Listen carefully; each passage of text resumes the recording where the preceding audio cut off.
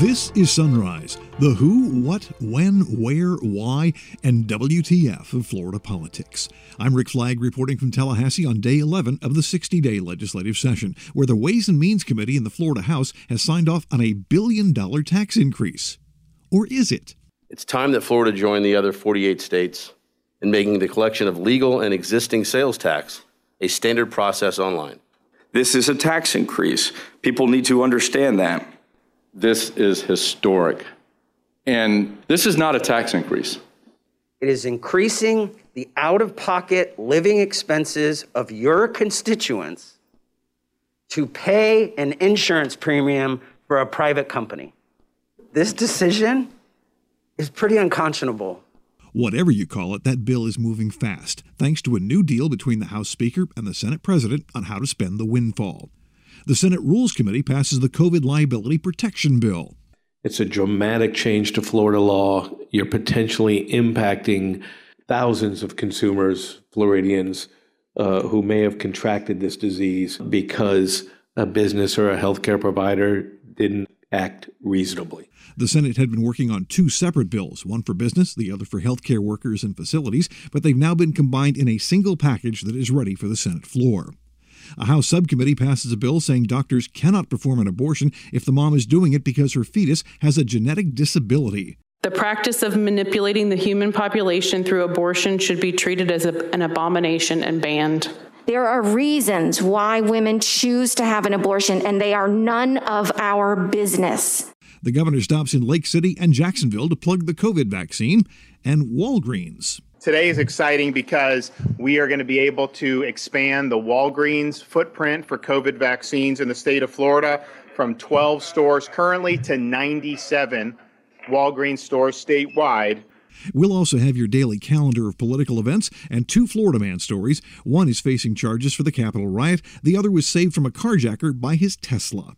But first, a word from the sponsors. You're listening to the Sunrise Podcast from Florida Politics, and we are much obliged. This public health crisis has shown our one-size-fits-all education system does not meet the needs of every child.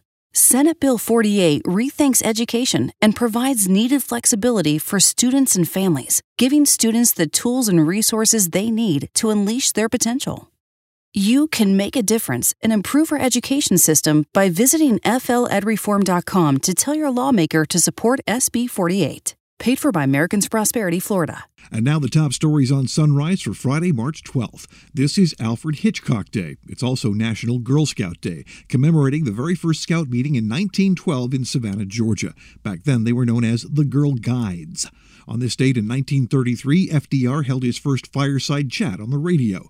In 1947, President Harry Truman introduced the Truman Doctrine to fight communism. And 1 year ago today, Donald Trump banned travel with 26 European countries due to COVID-19. Looks like you can say goodbye to the last tax loophole for consumers, the one that allows you to avoid the Florida sales tax when you buy something online. And the extra money you'll have to pay? That's going to end up as a tax break for businesses. The Ways and Means Committee in the Florida House has approved a bill ordering out-of-state retailers to charge the sales tax and send that money to the state treasury. It will bring in more than $1 billion per year, but supporters claim it is not a new tax because we were supposed to be paying this already. Grace Lovett with the Florida Retail Federation says the current system that allows you to avoid the sales tax is also unfair to brick-and-mortar businesses. This is not a new tax. This is a change in the process of collection. Instead of requiring consumers to navigate a tedious process to pay the state sales tax when an online business does not collect it for them, which I want to say, and I want to remind folks too, that these businesses are doing that in 43 other states. 45 states have sales tax. 43 states have already modernized their tax laws. So we're not creating a burden there. We just want to, once again, say this is about fairness for Florida bricks and mortar retailers, and we're very, very appreciative of Representative Clemens, Representative LaMarca. We really appreciate the leadership of Speaker Sprowls on this this agreement with the Senate, and we ask for your support. That agreement, she mentioned, is that all the new money from the online tax will be dumped into the Unemployment Insurance Trust Fund, which is financed by a tax on businesses. Rich Templin with the Florida AFL-CIO says the end result is that all the new money collected from consumers will end up as a tax break for business. What this legislation is doing, it is increasing the out-of-pocket living expenses of your constituents to pay an insurance premium for a private company. It's that simple. We'd love to see this policy move forward. We'd love to see that money go into general revenue. We'd love for all of you on the Appropriations Committee to have the ability to spend it and do things with it. But what this bill is now, and people will figure it out, it's you voting to increase the cost of their lives to pay for an insurance premium. I don't think that's something that anybody really wants to try to defend. This decision is pretty unconscionable, and I really hope that you reconsider it. Representative Anthony Sabatini of Lake County was one of only 2 lawmakers to vote against the bill in committee. He says the tax increase is forever. The tax break for business is not. We are creating a permanent tax increase, but we're attaching to it a temporary tax cut. That's what's happening. It's going to yield almost $1.1 billion. But the amount of money that we pull in is going to be used just over the next couple years to pay down the Florida Unemployment Compensation Fund. So it's a temporary tax cut attached to a permanent tax increase. I'm always going to vote for a tax cut because, like Milton Friedman said, I'm for any tax cut for any reason, any time, for as many things as possible. But it doesn't go far enough. Why? Because we're creating a new revenue stream of starting at $1 billion, but what's going to rapidly increase every single year dramatically. As you all know, we all buy things increasingly more every single year online. So you're going to have a huge amount of cash flow, a huge amount of revenue taken from Florida consumers, which brings me to another part of the bill that's been wildly misunderstood by the public. They do not understand that it's Floridians who are going to be paying. The business just takes the tax and gives it to the government. We're taxing our own people, but we're calling it something differently. This is a tax increase. People need to understand that. But most lawmakers seem to like this deal. Representative Chip LaMarca of Broward County says there's a symmetry between the online sales tax and the Unemployment Insurance Fund. You know, we all say it, but now's the time to prove it. Florida is a bold leader. When faced with the most challenging times, we persevere. It's time that Florida join the other 48 states in making the collection of legal and existing sales tax a standard process online, just like our retailers do each and every day in their businesses.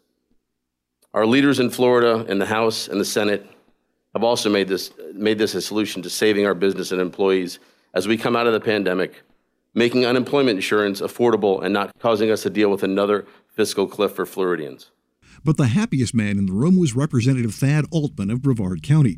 And who can blame him? Altman says he's been trying to get something done about the online sales tax for 18 years. This is landmark. This is a legacy item.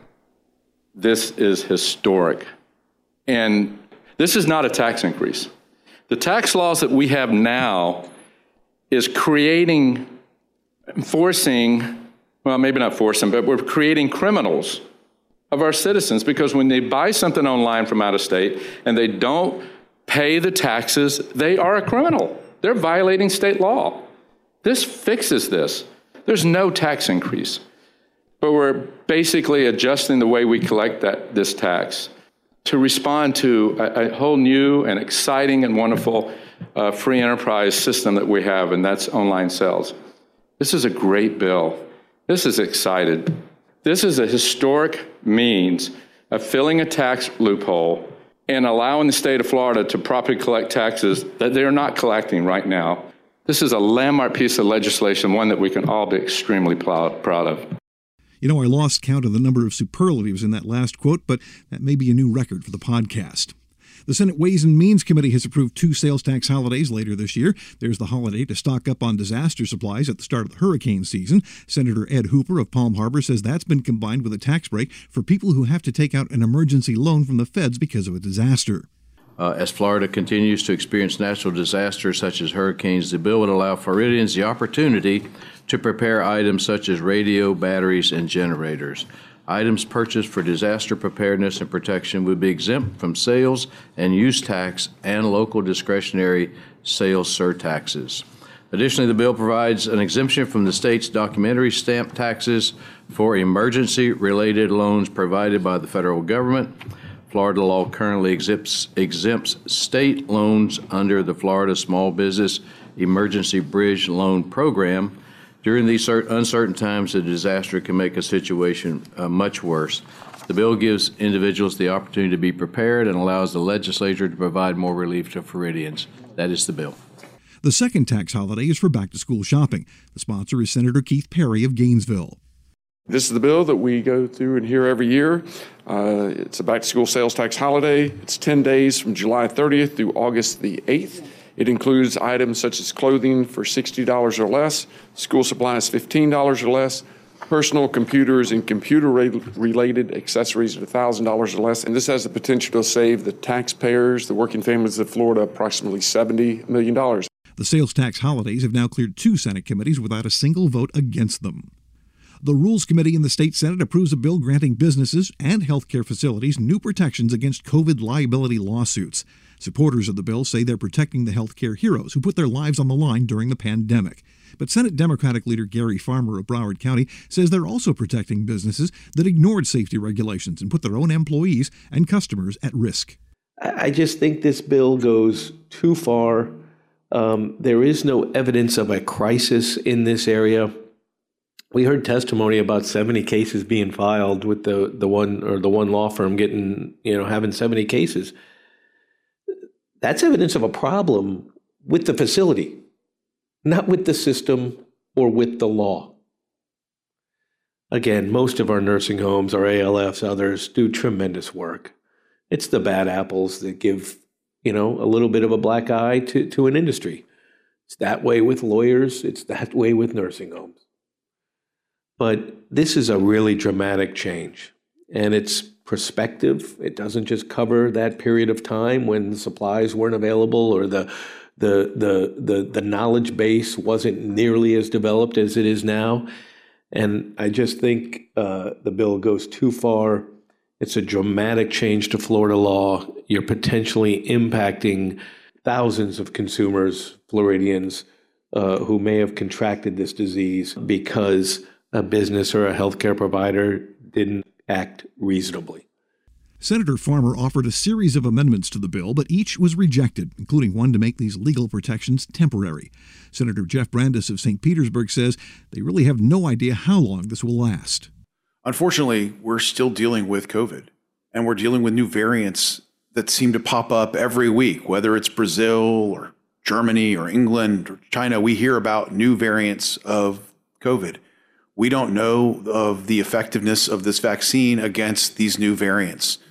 In fact, unfortunately, there's some data that suggests that the vaccine may not help with certain of these variants. And so we need to watch this very closely. I think it would be imprudent at this time to sunset this as we're dealing with still so many unknowns as it relates to this virus. This legislature will be back here next year. It will be back the year after that. We can address it at that time. Now that it's cleared the Rules Committee, the next stop is the Senate floor. The governor visits Lake City and Jacksonville to spread some COVID news. For starters, he says Walgreens is adding more stores to the list of locations where you can be vaccinated. Today is exciting because we are going to be able to expand the Walgreens footprint for COVID vaccines in the state of Florida from 12 stores currently to 97 Walgreens stores statewide. So to make an appointment for a COVID vaccine at a Walgreens, visit walgreens.com. You click on the COVID symbol or whatever they have up there for that, and then it'll go through. So we appreciate Walgreens, the partnership. I can tell you, if you look, whenever we've put a lot of retail pharmacies in places, I mean, the numbers go up because this is what they do every day. And so when you're talking about, we did Publix initially, then we've been able to do CVS and Walgreens as part of the federal pharmacy program, also Winn-Dixie and Walmart. It's made a really big difference in areas that have had that coverage. You've seen the numbers go up really well. And I'm excited because if you look, you look at some of the progress we're making, we have close to 3 million seniors that have gotten shots in the state of Florida. Ron DeSantis also talked about expanding the list of people who can get a shot now that vaccine supplies are increasing. We have more supply on a weekly basis than we did at the beginning of January. I mean, people, you guys remember, it was like to get an appointment was like winning the lottery almost, because there was 260,000 doses a week for a state of 22 million people, 4.5 million seniors. And so as we've increased that, as the federal pharmacy program has ramped up, that gives us more opportunities. So when people go online to try to get appointments, it's actually something that's much easier to do. And if you're 10 minutes late when the window opens, there's still appointments available. Early on, they'd open a window and there'd be thousands and thousands of appointments that would just be taken up within 10 minutes, 8 minutes sometimes, just be gone. So that's good. So what's going to happen is Monday we're going to moving the age down to 60. So 60 to 64 will also be eligible. Come in here just like anybody else has been doing, all the seniors. That's between 1.5 and 2 million additional Floridians that will be eligible. Now, there have been some Floridians in that age group who've been vaccinated because we do comorbidities, we do the healthcare workers, we've done law enforcement, we've done teachers and some of that other stuff. But by and large, that's going to be a pretty decent expansion. There's going to be some folks who are chomping at the bit, so they're going to be able to do it. The good news is today's expansion of the retail program, we think we're going to be able to expand even more next week, and we'll have an announcement about that. So I think what we'll have is pretty much any community with a decent size, there's going to be multiple retail options for you to be able to go in and do it. And I think that's going to make a huge difference. So then we do the 60. Then our next step will be lowering the age to 55. I will announce that hopefully relatively soon because I think we're making a lot of progress. And then once we do the 55 and up, we probably would be able to really open it up more broadly if the supply continues on the way we're doing. And I think these pharmacies are really going to play the dominant role in getting the shots into the arms. Things may be getting better, but that has not stopped the body count. The health department reported 96 additional fatalities Thursday and more than 5,000 new cases of COVID. Our death toll has reached 32,639. The Public Health Subcommittee in the Florida House approves a bill that tries to ban what are known as disability abortions. House Bill 1221 by Representative Aaron Grawl of Vero Beach prohibits a physician from performing an abortion if the woman wants it because the fetus has a genetic disability, like Down syndrome, scoliosis, dwarfism, or basically any sort of physical or mental disability. That may sound noble to some, but Representative Kelly Skidmore of Palm Beach County says it's a smokescreen. This is not about people with disabilities or fetuses with disabilities. It's a cloak. It is a cloak that we have wrapped around an infringement on a woman's right to choose her health care, to choose an abortion. An abortion is health care. An abortion is health care. An abortion is health care. That is something that is overlooked in this conversation all the time. There are reasons why women choose to have an abortion, and they are none of our business. They are a decision that she and her family and her God and her doctor make. And we have no business in this decision. We continue to distrust women on these decisions as if we come by them lightly and we need your help to come to a conclusion. We do not. We do not need a politician's help. We do not need the legislature's help to decide what is best for our family and our bodies and our futures. But Representative Grawl says aborting a fetus because of a disability is something right out of the Nazi playbook. I know that there are issues that those of us in this room will never agree on fully. That's part of this process. And for those of you that feel as strongly as you do that abortion is healthcare, there are many of us that don't feel that the killing of a child can ever be healthcare. Genetic testing for the purposes of ending human life is eugenics. The study of how to arrange reproduction within a human population to increase the occurrence of heritable characteristics regarded as desirable. Developed largely by Sir Francis Galton as a method of improving the human race, eugenics was increasingly discredited as unscientific and racially biased during the 20th century, especially after the adoption of its doctrines by the Nazis in order to justify their treatment of the Jews, disabled people, and other minority groups. The practice of manipulating the human population through abortion should be treated as an abomination and banned. This practice of destroying those that are or may be disabled is detrimental and contrary to our culture and our values. The disability abortion ban passed on a vote of 11-7. Now, Florida already has more than 20,000 people with disabilities who are legally entitled to services but are stuck on a waiting list because the state doesn't spend enough to deal with the problem. This bill would not do anything to take care of that waiting list, except maybe make it longer. And it doesn't provide any financial help for families who would be forced to have children with disabilities. They will, however, get a pamphlet from the state telling them how to look for assistance. Your calendar of events and the ongoing saga of Florida Man is next, right after a word from the sponsors. In Florida, if you fall behind on court debt payments, the state takes away your driver's license. But if you can't drive, you can't work. So how can you make enough money to pay the debt? This policy makes no sense. Let's end debt-based license suspensions and help Florida get back to work. Welcome back to the Sunshine Calendar, and it's a short one. The Revenue Estimating Conference meets at 9. The House Civil Justice and Property Rights Subcommittee meets at 9:30. The House Secondary Education Subcommittee meets at 9:30, and the Board of Chiropractic Medicine meets at 1.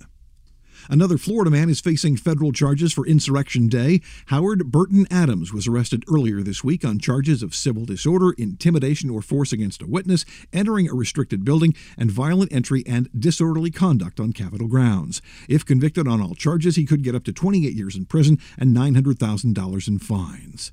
Finally, a Florida man says his Tesla Model 3 saved him from a carjacking last week. Draper Younce was at an apartment complex in Jacksonville when a carjacker pulled a gun and ordered him out of the car. But this Tesla has flush door handles, so when the gunman tried to yank open the door, there was nothing to grab. While the guy was momentarily distracted, the driver stomped on the pedal. The frustrated carjacker fired a shot, hit the car, but the driver was not injured. Now, this model Tesla also has 8 onboard cameras, so he was able to capture the entire incident on video and hand it over to police.